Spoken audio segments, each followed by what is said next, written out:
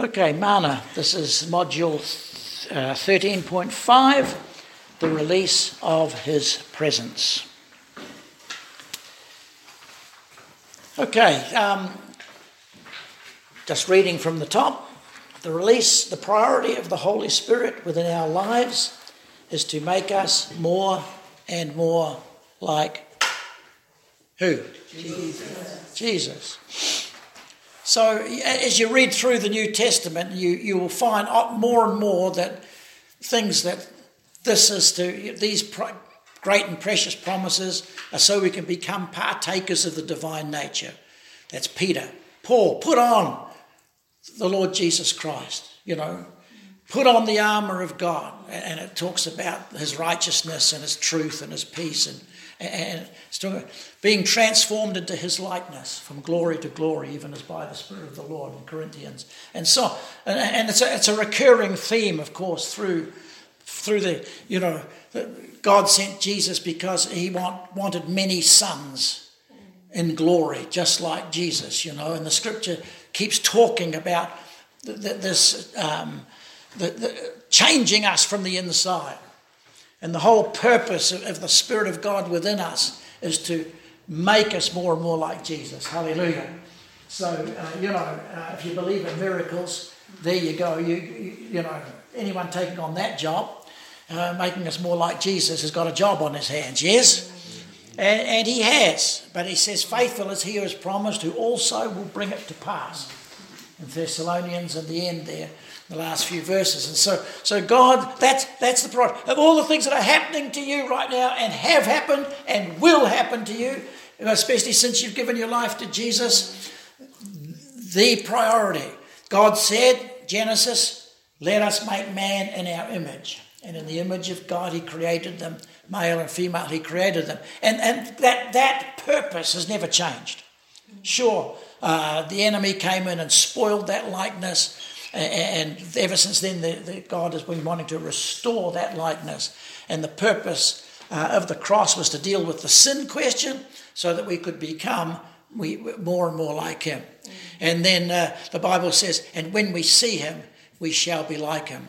John says, behold, what manner of love the Father hath bestowed upon us, that we should be called the sons of God. And it's also, when we see him, we shall be like him. So there's this ongoing work of the Holy Spirit. The good things, the bad things, the easy things, the difficult things, the agenda underneath it all is to make us more like Christ, yes? And that's it. That's great. That's what we want. So the purpose of evil is to destroy that likeness. And to rob and to steal and to destroy that likeness of Christ. So there it is. Then he desires, the second priority is that the Holy Spirit wants to bless others through us. Working on us and transforming us into his likeness, then we become useful. The purpose of the Holy Spirit is to bless others and to make a difference in the world in which we live. Yes? And so that's what we want to be, I want to be able to be a blessing to other people. Does anyone else feel like that in here? Okay, 3 of us, that's good. Okay, well. Yeah. Hello, ladies, well done, you got here. Well done, you folks. Where are you going to sit? In outer darkness, there's one seat there. Do you want to sit together? You can sit there. I'll get another seat. As long as you don't mind sitting that close, I'll move. Yeah, because I want to keep my eye on you both. Otherwise, and it's a nice warm seat. You want a warm seat? Because you're going to get one if you sit there. Let me tell you. Yes, so in Colossians 1 and verse 19, it says, of his fullness have we all received. I think that's what it says. What does it say? Okay, we'll have a look. Colossians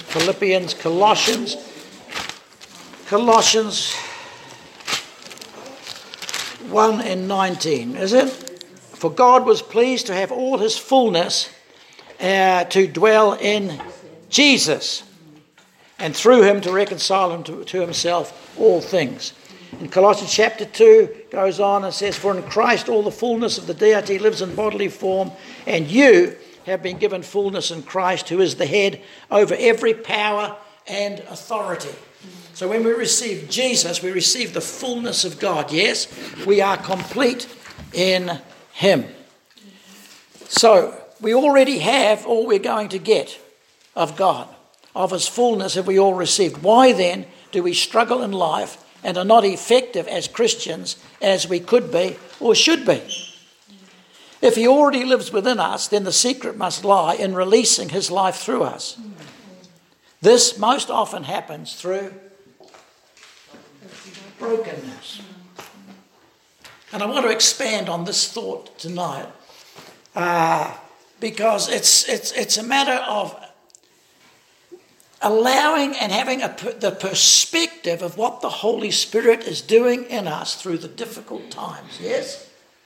And it's bringing us to a point where we easily can let the life of God flow through us. Out of his innermost being shall flow rivers of living water. Sunday night was a great release for many people.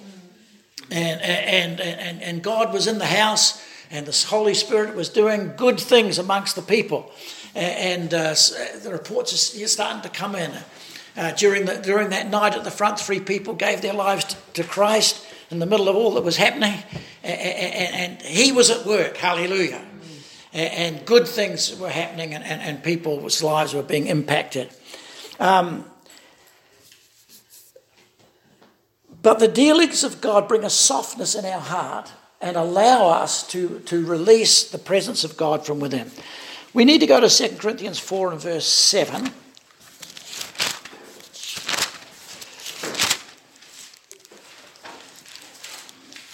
But we have this treasure, that's Jesus, in jars of clay. The old authorised used to say in earthen vessels, in jars of clay, to show that this all-surpassing power is from God and not from us. So we have this here. What's the treasure of our life? It's Christ within us, the hope of glory. The power of the Christian is the indwelling Christ. God has not said, okay, you guys need to make an effort, and if you can, reach up to heaven and reach up to the standard of holiness that I have set. We know that is impossible. So he said, I will come down and change you, and I'll live my life through you by my Spirit. And so that's Christianity. And so we have this treasure in jars of clay. And we need to somehow be able to release the life of Christ through us. It's like I've been talking to you about, the story of Roger Federer and the tennis.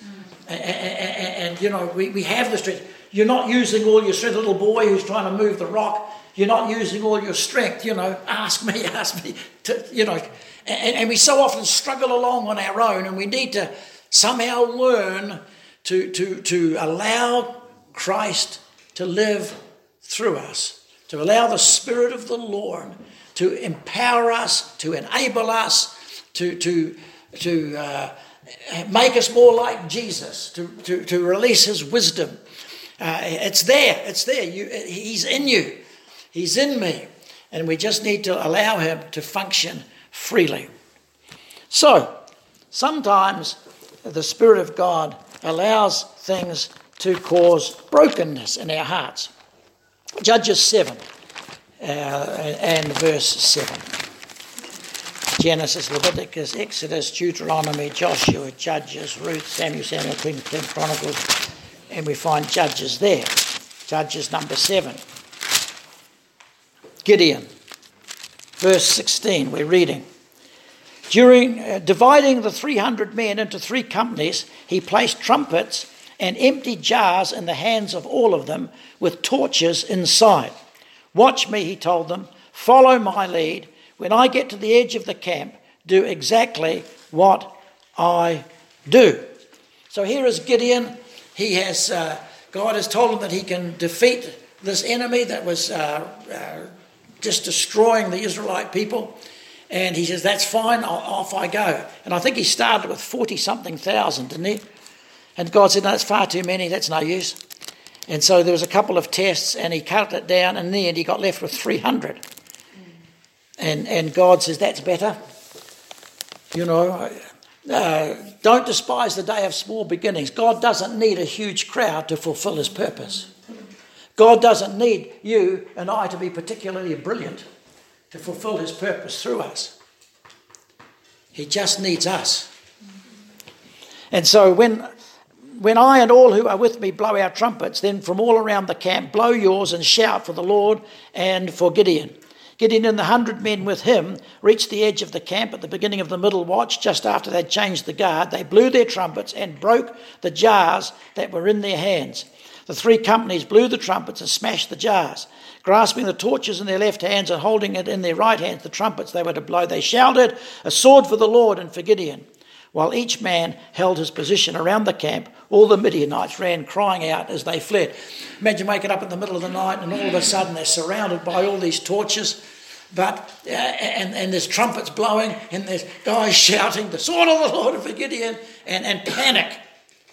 And a victory was won that day. But the light was held in the container, and it was hidden in the container until the jar was broken. And it's a picture of your life and mine. In 2 Corinthians 4 and verse 3, it says, if the gospel is hid, it is hidden to those who are lost. If the gospel is hidden or veiled, the NIV says, if the gospel is veiled or it's hidden, and it's hidden within us, you have the gospel. You understand the gospel. You've received Jesus as your Saviour and Lord. You're okay. But if we hide the light, Jesus talked about hiding the old light under the bushel, under the table. If we hide if the light is not shining in us, it's not going to affect us because it shines in us. But if it's hid from the people who don't know the gospel, they don't get it. They don't receive what we've got. And so we need to release the presence of God. Mark chapter 14.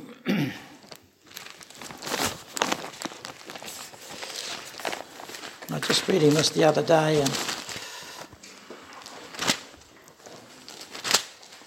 and what we were in verse 3. Now the Passover and the Feast of Unleavened Bread were only 2 days away. Now we learned about the feasts of Israel. So the Passover and the Feast of Unleavened Bread was only 2 days away. And the chief priests and the teachers of the law were looking for some sly way to arrest Jesus and kill him, but not during the feast. They said, or the people may riot. So the religious people knew that the Feast of Passover was about to happen 2 days ahead, and so they wanted to kill Jesus, but let's not do it on the feast, otherwise we're going to have a riot on our hands. But Jesus was the Lamb of God. Remember when John the Baptist, when Jesus turned up for the first time, before John the Baptist, and he said, behold, the Lamb of God who takes away the sin of the world. Every Jewish person knew that that was this Passover lamb. The Lamb of God the lamb was slain on that Passover day. And so here he is. And so it's 2 days to go. But of course we know that Jesus died at Passover. And so there it is. While he was in Bethany, reclining at the table in the home of a man known as Simon the leper, a woman came with an alabaster jar of very expensive perfume made of pure nard, and she broke the jar and poured the perfume on his head. And and then it talks about some of those people were saying indignantly, why this waste of perfume could have been sold for more than a year's wages. And Jesus said, look, she's done a great thing. And for my burial, and this is going to be talked about right down through the end of time. And we're still talking about it in New Zealand, in Kerry, many years later, just like Jesus said we would be. And so here she is. But you see, this was a year's wages. This was not just an ordinary, something you buy at the op shop with a bit of a spray of a perfume. This was a jar of perfume of $50,000 to $100,000 worth of perfume. Year's wages. whatever it is, And she brings this, and she breaks. The perfume is contained in the jar. You can see the picture. And in John 12, when it talks about this, it says, and the fragrance filled the room. The fragrance filled the room. Yeah. So she breaks it, and this beautiful perfume just filled the room. And you and I contain this treasure in this vessel. But if it is just contained within us, then we enjoy it, but it doesn't help too many others. And so sometimes the Spirit of God leads us into wilderness things. Sometimes there comes a brokenness in our life that He alone allows. See, when we come into a place, all of us leave something behind. And we can look back, and sometimes we've left a stink. Because of our attitude, because of how we are. Because, we can. And some of us leave the fragrance of a right heart, of a right attitude, of being able to say the right thing at the right time. And there many times we leave a situation and we say, I wish I'd never said, I'd never, and so on and so forth. But hey, the treasure is within us. If God can work His works of grace in our lives, then there comes that fragrance of life that people recognize. Yeah. The anointing oil, the perfume was good. When we talk about, and I'll do this at some point, the anointing oil that was used in the Old Testament times to anoint the articles in the tabernacle, to anoint the high priest, to anoint the kings for setting apart, had 5 different spices, and they all have different meanings. But one of them was the galbanum, the one that gives the anointing all that beautiful fragrance is galbanum. And it comes from stripping or cutting and breaking the bark of the tree. Like a rubber tree, you have to make a cut in it, and then it's like this with this galbanum, which is a beautiful fragrant perfume, but the bark has to be broken for it to come out. Otherwise, it's just contained. David, Psalm 31.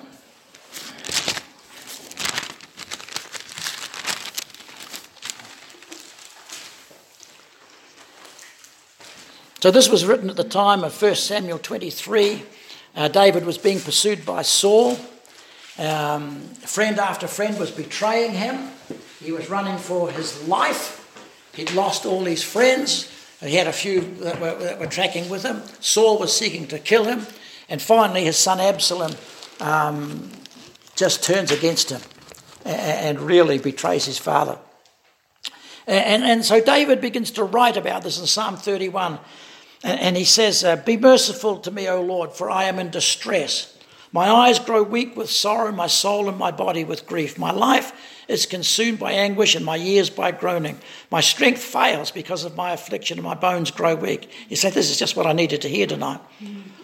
"Because of all my enemies, I'm the utter contempt of my neighbours. I'm a dread to my friends. Those who see me on the street flee from me. I'm forgotten by them as though I were dead. I've become like broken pottery." In other words, I used to contain something, but this situation, I'm like a broken old pot, no use to anybody. "For I hear the slander of many. There is terror on every side. They conspire against me and I plot to take my life." This was pretty deep. But I trust in you, O Lord. I say you are my God. My times are in your hands. Deliver me from my enemies and from those who pursue me. Let your face shine on your servant and save me in your unfailing love.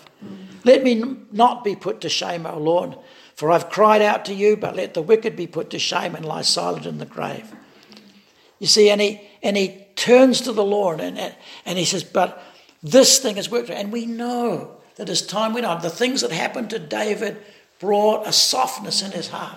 You've got to understand, this was a young man who had success after success after success after success. But in the middle of it, he had these trials, he had these tragedies that worked in his life. And God said about him, he was a man after my own heart. Hallelujah. In other words, it didn't always work all good for him. He got himself into difficulties. He had difficult things happening, but he kept this heart that was towards God. And God worked things in his life through the trials that he faced. Psalm 51 and verse 17, this was after that he had been found out about his time with Bathsheba, and he'd killed, the story there. And the sacrifices of God, he said, are a broken spirit. A broken and a contrite heart, O God, you will not despise. And so there is a place of humility, isn't there? When does the grace of God operate in our lives? At a place of humility. Where does God pour into our lives? You know, we learn more about sailing in the rough conditions than we do in the fine sunny conditions. And sometimes we fight against everything that is rough in our lives, but we need to look up above that. And we need to say, by faith, thank you, Lord, I believe you're working good in my situation. Hallelujah. You see? And so there it is. John 12 and verse 24, Jesus is talking about the seed. What does he say about it? Unless...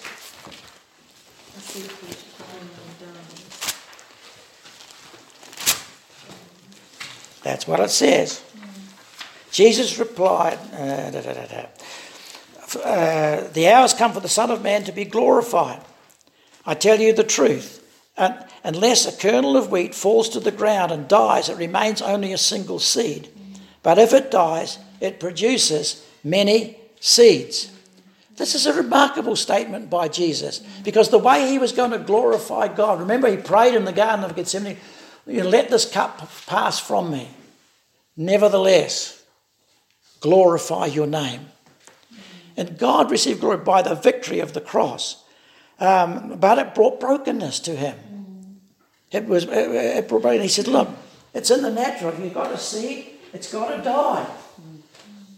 The seed coat has to be broken. What happens in a seed when it goes in? It needs three things. For it to germinate, it needs oxygen, it needs warmth, and it needs water. General Science, Year 9. So we say to the kids, and then we get those little seeds and we plant them in cotton wool on petri dishes, and lo and behold, they grow. And they watch, and after a day or two, see every seed has a little hole in it called a micropyle. And the little hole, that's where the water gets in. So you water the plant, and that little micropyle opens, that's in when it gets soft, and in goes the water and bursts the hard seed coat. The seed has contained the life within it, maybe for months, maybe for years, maybe for decades. The life is there, but it just needs the right conditions to split that hard seed coat so the little embryo can begin to grow. And then from one seed, it can produce many seeds. Yeah? As time goes on. And that's what our life is like. Jesus said it is like that. He says if we just keep living to ourselves and just keep enjoying everything and don't take on the hard times that come with grace, then hey, there's no change in our life. The water of the Holy Spirit can't break out of us and can't cause the growth of the life of Jesus within us to become stronger and stronger in our lives. So there's dealings of God that breaks an unwillingness. Breaks a stubbornness. You know, we've all had great things. Yet, well, we know what it's all about. We know it's like this. We can explain it to anybody. But every so often, I know in my life, everyone God has said, "Well, that's not how it is."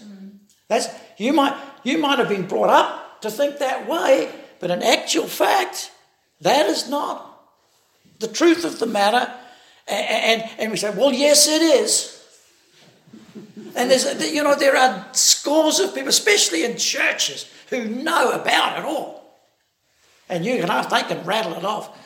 And then one day they go through a circumstance, they go through a situation or something like that, and all of a sudden, I never saw it like that. And there comes a softness in our hearts.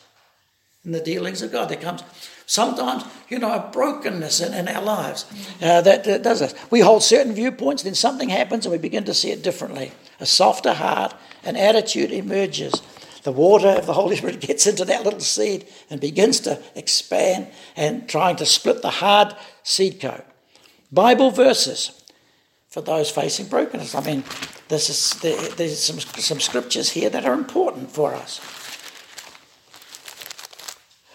How good it is. Praise the Lord. Psalm 147. How good it is to sing praises to our God. How pleasant and how fitting to praise him. That's what I liked about Sunday night. I loved it. Just to sit there and praise God and to worship God. Hallelujah. And it was just good. The Lord builds up Jerusalem. He gathers the exiles of Israel. He heals the brokenhearted and he binds up their wounds. Hallelujah. Psalm 34. The Lord is near the brokenhearted. Verse 18. He saves those who are crushed in spirit. Psalm 51 and verse 17. We had it before. A broken and a contrite spirit you will not despise. Isaiah 61 and verse... No, it's Ezekiel. Thank you. I think it's Ezekiel. We'll soon find out. Ezekiel 34 and verse 16. I will search for the lost and bring back the strays. I will bind up, in this version, the injured and strengthen the weak. So there it is. Bind up, and that word is the brokenhearted. The brokenhearted. Luke 4:18, Jesus said, the Spirit of the Lord is upon me to heal the brokenhearted, to preach the gospel, to heal the distressed and the bruised, and so on. So it's like that.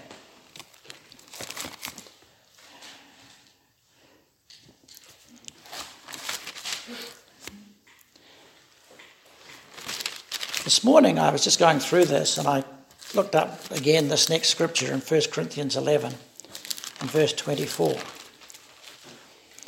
And Jesus is talking about going to the cross. And he's talking about, and we use this scripture often when we come to communion, don't we? It says, here, for I received from the Lord, this is Paul talking, what I also passed on to you. The Lord Jesus, on the night he was betrayed, took back bread, and when he had given thanks, he broke it and said, this is my body, which is broken for you. Do this in remembrance of me. This is my body, which is for you. Do this in remembrance of me. I wrote down in my margin of my Bible this, wow, exclamation mark. And the reason I did that is because on the night Jesus was betrayed, and he knew what was coming. He had read the Old Testament scriptures. He knew what was facing him, that his life was going to be broken. And he took this bread and gave thanks. I don't know about you, but if I was 24 hours from being crucified on the cross, I'm not sure that I'd be giving thanks and saying, this is my body which is broken for you guys. And yet, in a sense, that is what happens in our lives. The dealings of God in our lives bring a softness and even sometimes a brokenness that this is my body, this is my life, which is broken for you. So that which comes from within will be coming with us with a softness and with a genuineness and with a life stream that, hey, I've been in dark places, but he was there with me. And it brought us softness. You know, for years I had all the answers. And now I've got questions. There was some, many of you know I went through some dark years, yeah? And coming through that and looking back now and seeing me today and comparing with what I was yesterday, in inverted commas, there's something's happened to me. And the brokenness and the dealings that we go through sometimes, if we allow the grace of God to work his work in us, hallelujah, it's like I've been through this, hallelujah, this is my brokenness and it's for you.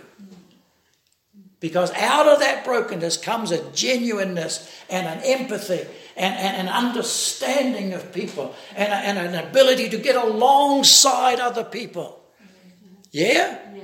Because if we sail through life, and would to God that it was like that, but it's not usually. And you know, we gravitate towards people that have walked the path before us and got through it. Yeah? And so Jesus is going, he breaks this bread and he knows what's coming. He's seen people crucified. Dozens of them. He's watched this. He knows what's ahead of it. He comes to his disciples and he breaks the bread and he says, this is my body, which is, and he's giving thanks to God, which is broken for you.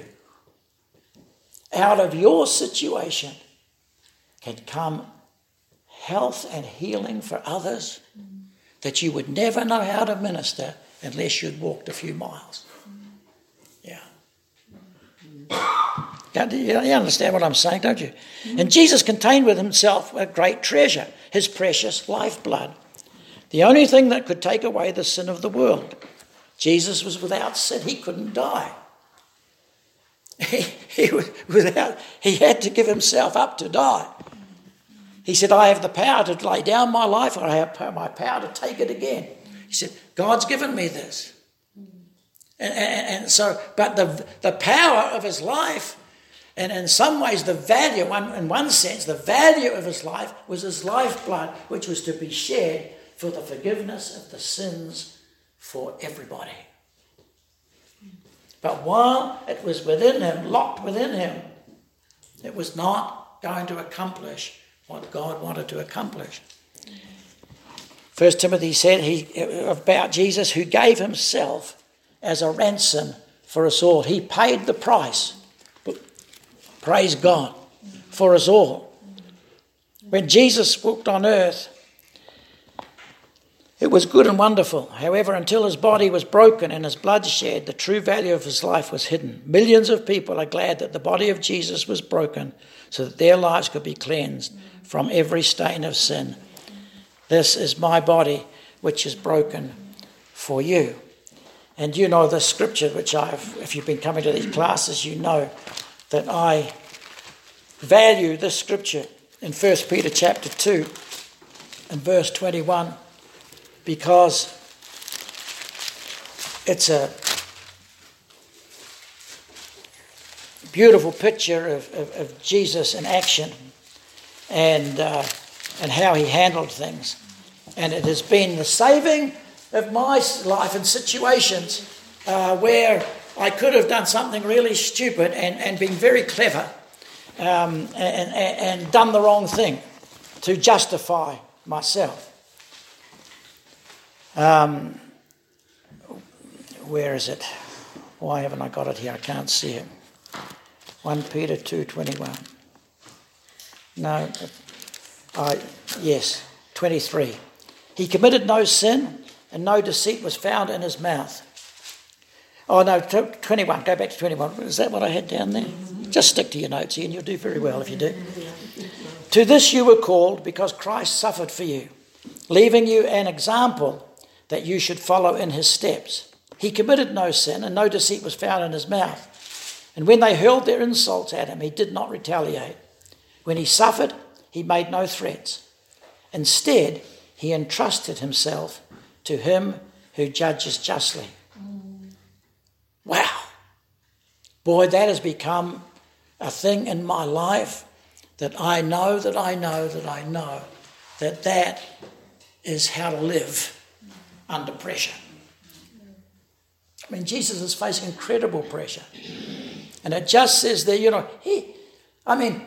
blow it. We make mistakes and then we get rubbished for it. But Jesus never made any mistakes and he still got rubbished. And so it says here, he instead of striking back, they said, yeah, Jesus, you come down from the cross. They said that to me, I'd have been down like a shot. Scared the living daylights out of them. You saved others, why don't you save yourself? Yeah, I will, watch this. But he didn't. He was going to persevere through this trial, yes? Instead, he entrusted himself, and that verse, entrusted himself, is in the present continuous tense in the original, which means he entrusted himself to God and he kept on entrusting himself. It wasn't like Jesus said, right, I'm going to the cross, Lord, I trust you with this, let's go. As he went through that trial, he had to come back again, Lord, I hope you know what you're doing. I'm trusting you with this. In the grave, I'm trusting you with this. And he said he kept on in trust. This was not just a trial that went by in half an hour and then he was right. This was a trial that went on. And so he just kept on entrusting himself to him who, what? Judges righteously. In other words, Lord, you know the right of this thing. I let it go. I trust you to work it out. I'm not going to get off my bike about this. I'm going to trust you. And that is a place of brokenness. That is a place of real submission. It's a place of just letting God do the thing. We so often get our sticky fingers into it, into any situation, and we get all uptight and so on. But we need to come back to this point of being able to entrust the Lord with it.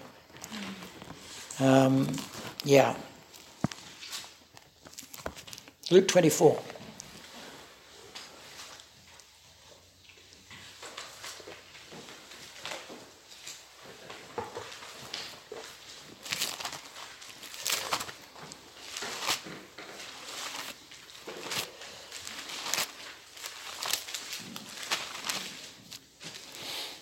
Verse 30.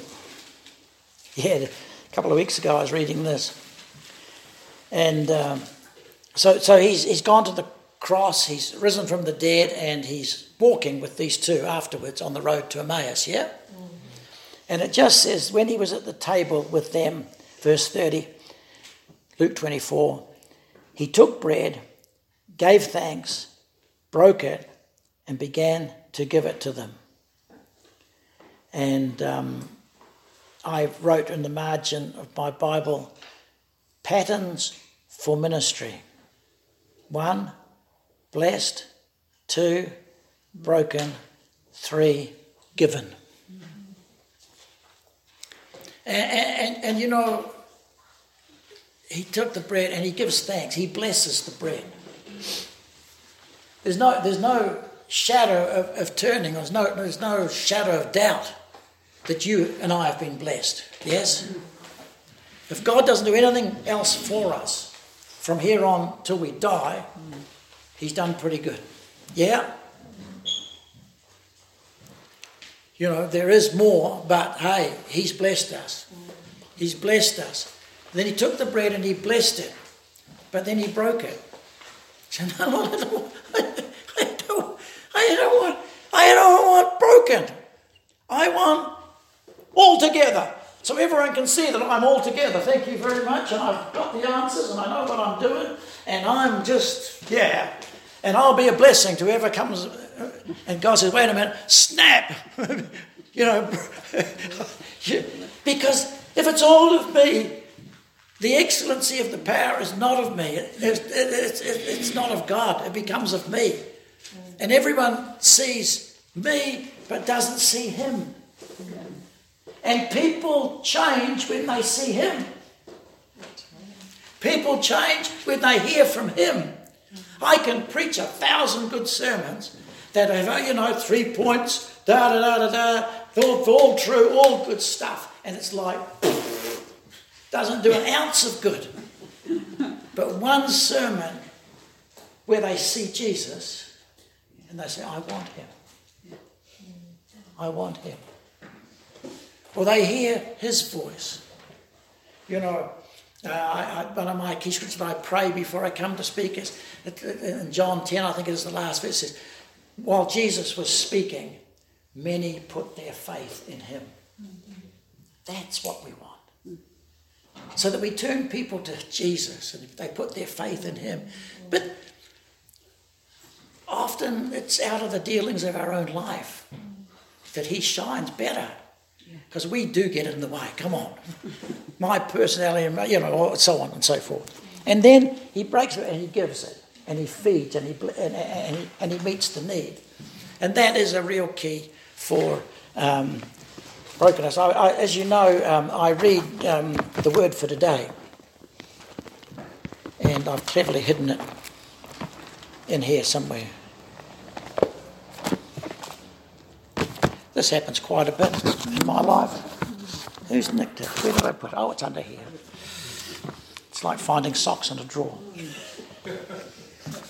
They're very elusive. Until my wife comes in and opens the drawer and says, there they are.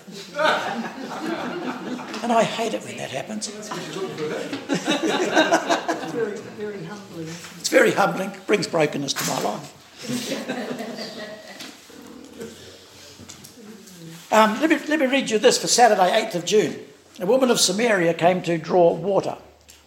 One day, Jesus met a woman who'd come to draw water from a well, and after 5 failed marriages, her trust in men was 0, and her self-esteem was -0.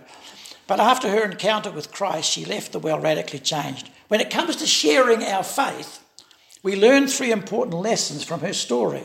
Number 1, Jesus sees the best in everybody. The Pharisees complained, saying, this man receives sinners. And when it came to the woman at the well, they were right. She'd been through 5 divorces and was the talk of the town because she was living with another man. Yet she was the first person to whom Jesus introduced himself as the Messiah. Why didn't he do that when he called his disciples, or performed his first miracle, or interviewed Nicodemus? It's because Jesus doesn't measure you by your past or your pedigree, but by your potential. That is a great little line. God doesn't measure us according to our past or our pedigree, but by our potential. Wow. Number 2, Jesus changes you, then he uses you to change others. This woman was the first person to share the gospel in Samaria, and many Samaritans, it says, believed in him because of the word of the woman. Out of your brokenness, God can use you to make others whole. Number 3, Jesus doesn't need you to explain him, just to introduce him. He speaks for himself. The Bible says many more believed because of his own word. They said to the woman, now we believe, not because just of what you have said, for we ourselves have heard him, and we know that this is indeed the Christ. Today, share your faith with someone. And it's true, Jesus meets this woman and he sees the potential in her.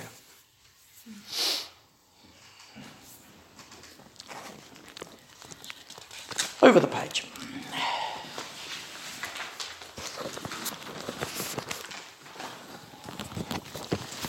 John chapter 7, we talked about this on Sunday morning, and we have a little more understanding of it now. Verse 37 says, on the last and greatest day of the feast, this was the Feast of Tabernacles. And part of the festival of Tabernacles was that the priest would take a jar of water by one of the pools there, and he would take it and pour it out, and it would run down the steps of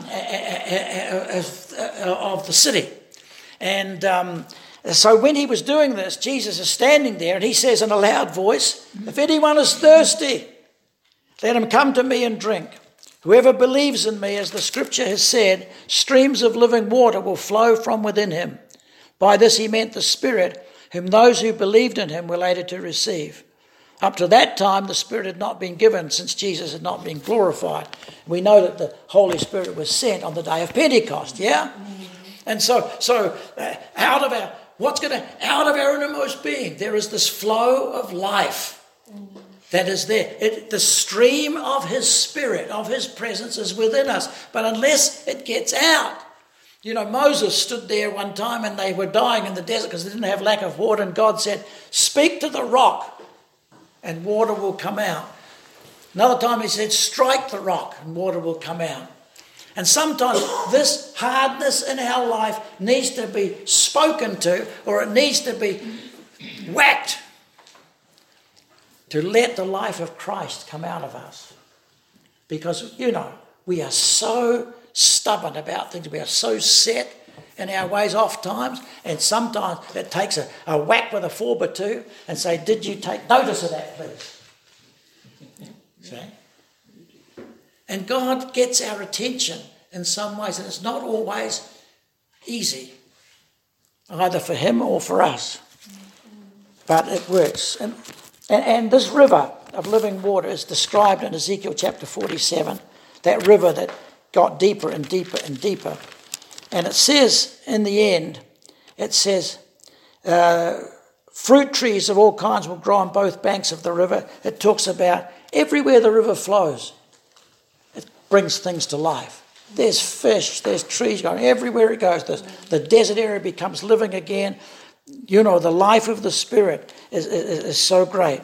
And then it talks about fruit trees of all kinds will grow, like verse 12, on both banks of the river. Their leaves will not wither, nor will their fruit fail. Every month they will bear, because the water from the sanctuary flows to them. Their fruit will serve for food, and their leaves for healing. And so this picture of these rivers, and they receive the water that flows from the sanctuary. And you know the people in your sphere of influence long for you to be able to give them water from the sanctuary of your heart. Yeah. And we don't want to lock it away. We need to get healed. We need to get sorted. We need to be able to let the Spirit of God flow from our lives. I think that's why sometimes, the gift of tongues and speaking, that's a real surrendering of our life to the Lord. And it's just an overflow of faith and of worship and of prayer to the Lord, of just expression that is just a release of that stream of life that comes from within us. And it's important, not just for you, but for the others. The bread was broken not just to deal with me, as good as that and necessary as that might be, but if he doesn't deal with me, then Christ will not shine, and instead of leaving a perfume behind you, leave a stink. There was an old guy, I think I shared this, whether it was in this class or in another class, I can't remember, but when I was brought up as a young teenager in Wellington, and there was an older man there. Well, he probably wouldn't class him as old anymore, because he probably is not as old as I am now. But it's funny how people get younger, and I'm very upset when I read in the paper, on the news, I hear that an elderly man, and you find out that he's 68 or something, and you think, I bind that.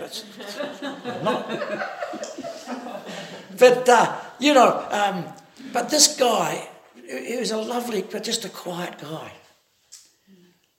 But I didn't know who he was really. I'm just a teenager, just in the church. But one day they asked him to share his story. And he gets up and shares his story. And he was a Jewish man. And he'd been through the prison camps. And he survived. And he had been broken. But boy, when he spoke, you listened. Because here was a man that had experienced something. He was the most gracious man. And I remember being out on the streets, and us young guys were out singing with our guitars and preaching and sharing our story and so on. And then we'd get him to come and speak out in the open air. You have to have a microphone turned up because he'd only speak in a soft voice. But I noticed when he started to speak, people would stop and they would just come closer and closer. to hear what he had to say.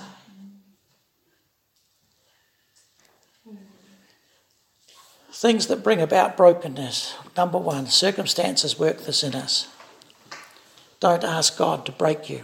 1 Peter 5 and verse 6 says, humble yourselves under the mighty hand of God, and in due time he will exalt. I've heard some of you, I'm going to ask God to break. No, don't do that.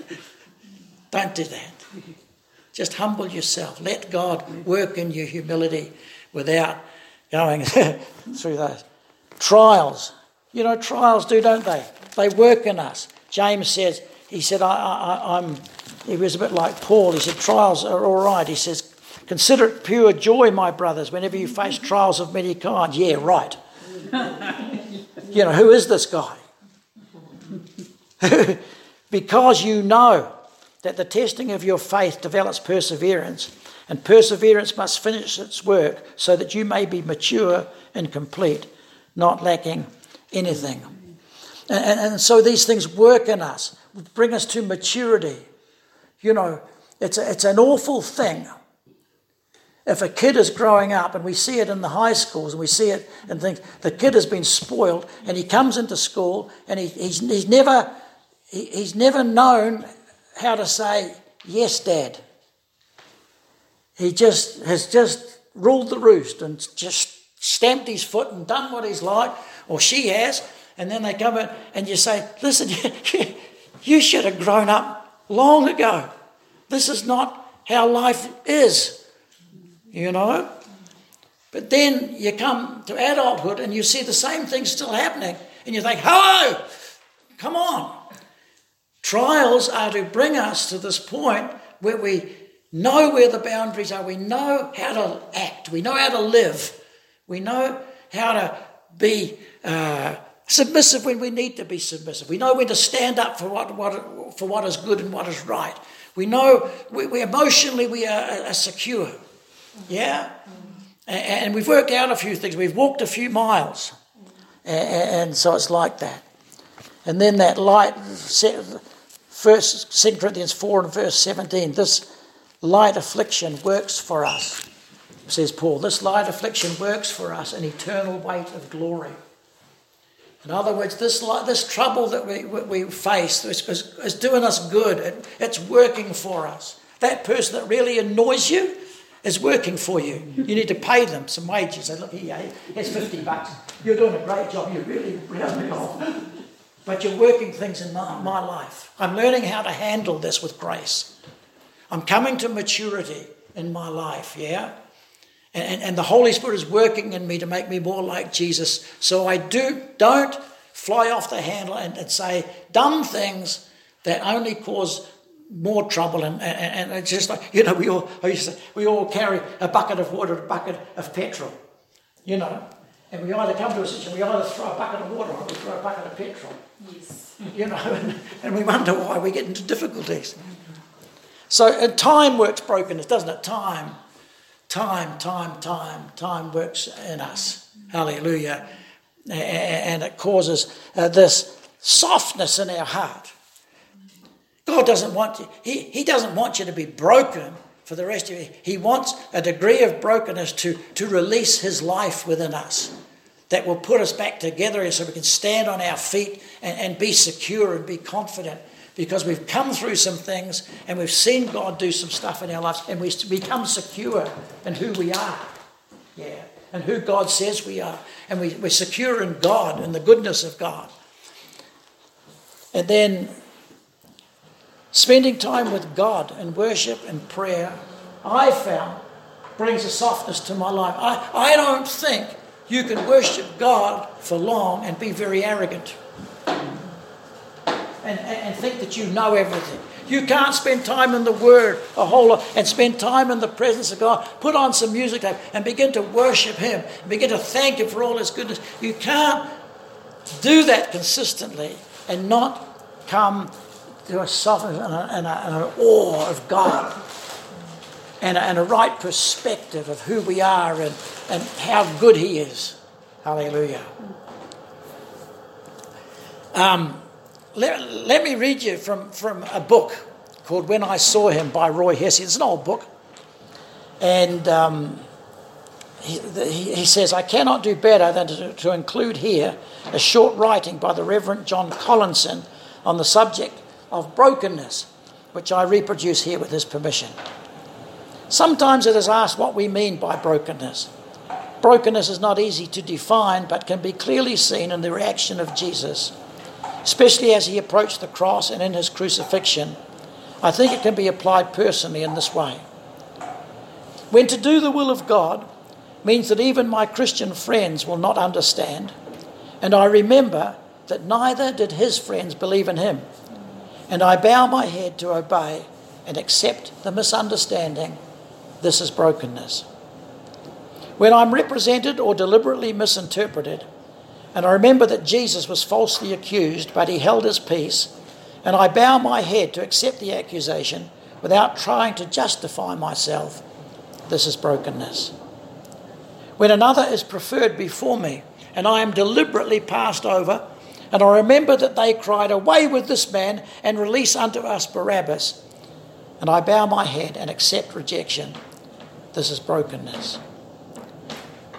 When my plans are brushed aside, and I see the work of many years brought to ruins by the ambitions of others, and I remember that Jesus allowed them to lead him away to crucify him, and he accepted that place of seeming failure, and I bow my head and accept the injustice without bitterness, this is brokenness. When in order to be right with my God, it is necessary to take the humbling path of confession and restitution, and I remember that Jesus made himself of no reputation and humbled himself even the death of the cross, and I bow my head and am ready to accept the shame of exposure, then this is brokenness. When others take unfair advantage of my being a Christian and treat my belongings as public property, and I remember they stripped him and parted his garments, and I bow my head and accept joyfully the spoiling of my goods for his sake, this is brokenness. When one acts towards me in an unforgivable way, and when I remember that when he was crucified, Jesus prayed, Father, forgive them, for they know not what they do. And I bow my head and accept any behaviour toward me as permitted by my loving Heavenly Father, this is brokenness. When people expect the impossible of me, and more than time or human strength can give, and I remember that Jesus said, this is my body, which is given for you, and I repent of my self-indulgence and lack of self-giving for others, this is brokenness.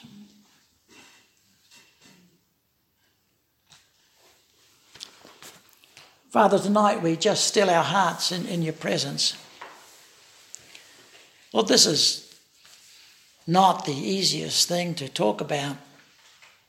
And yet, Jesus, you walked it. And you released your life, Lord, so that we might have life. You were broken, Lord, so that we might be made whole. Lord, we who are your disciples in a very minor way, Lord, face the dealings of life, the push of other people's ambitions and desires that push against us and hurt us and open us up and wound us. And Lord, even those things you work for good and you cause a softness in our hearts, and we learn to be like Jesus, who, Lord, took the low road. He took the path to the cross and he won. And we have been recipients of that victory along with millions of others. Thank you, Jesus, that you took that bread and you blessed it and you broke it. That's what you're doing, Lord, in my life. You bless me. Over the years, you've dealt with things and caused a brokenness to come, and I pray that your life will flow like that stream of living water to the blessing of hundreds and hundreds of people, Lord. Even in these years of my life, Lord, I trust you to let that river flow and to let Jesus be seen so that you might do the works that you want to do amongst people, that you'll heal the sick, that you'll deliver the oppressed through us people, just as ordinary people. So, Lord, we hear your voice. We listen. We don't know what it all means, but we know enough to know that this is important. So we allow your Holy Spirit to work your works of grace in our life. Forgive us for the times when we've flown off the handle, said the smart answer, packed a sad for months, refused to forgive,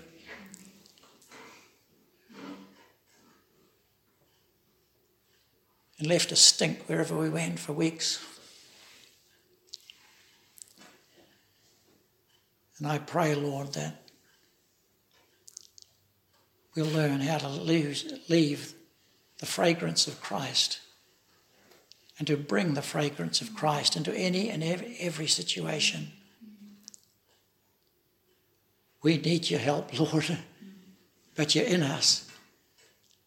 And you want us to be more like Jesus than we've ever been before.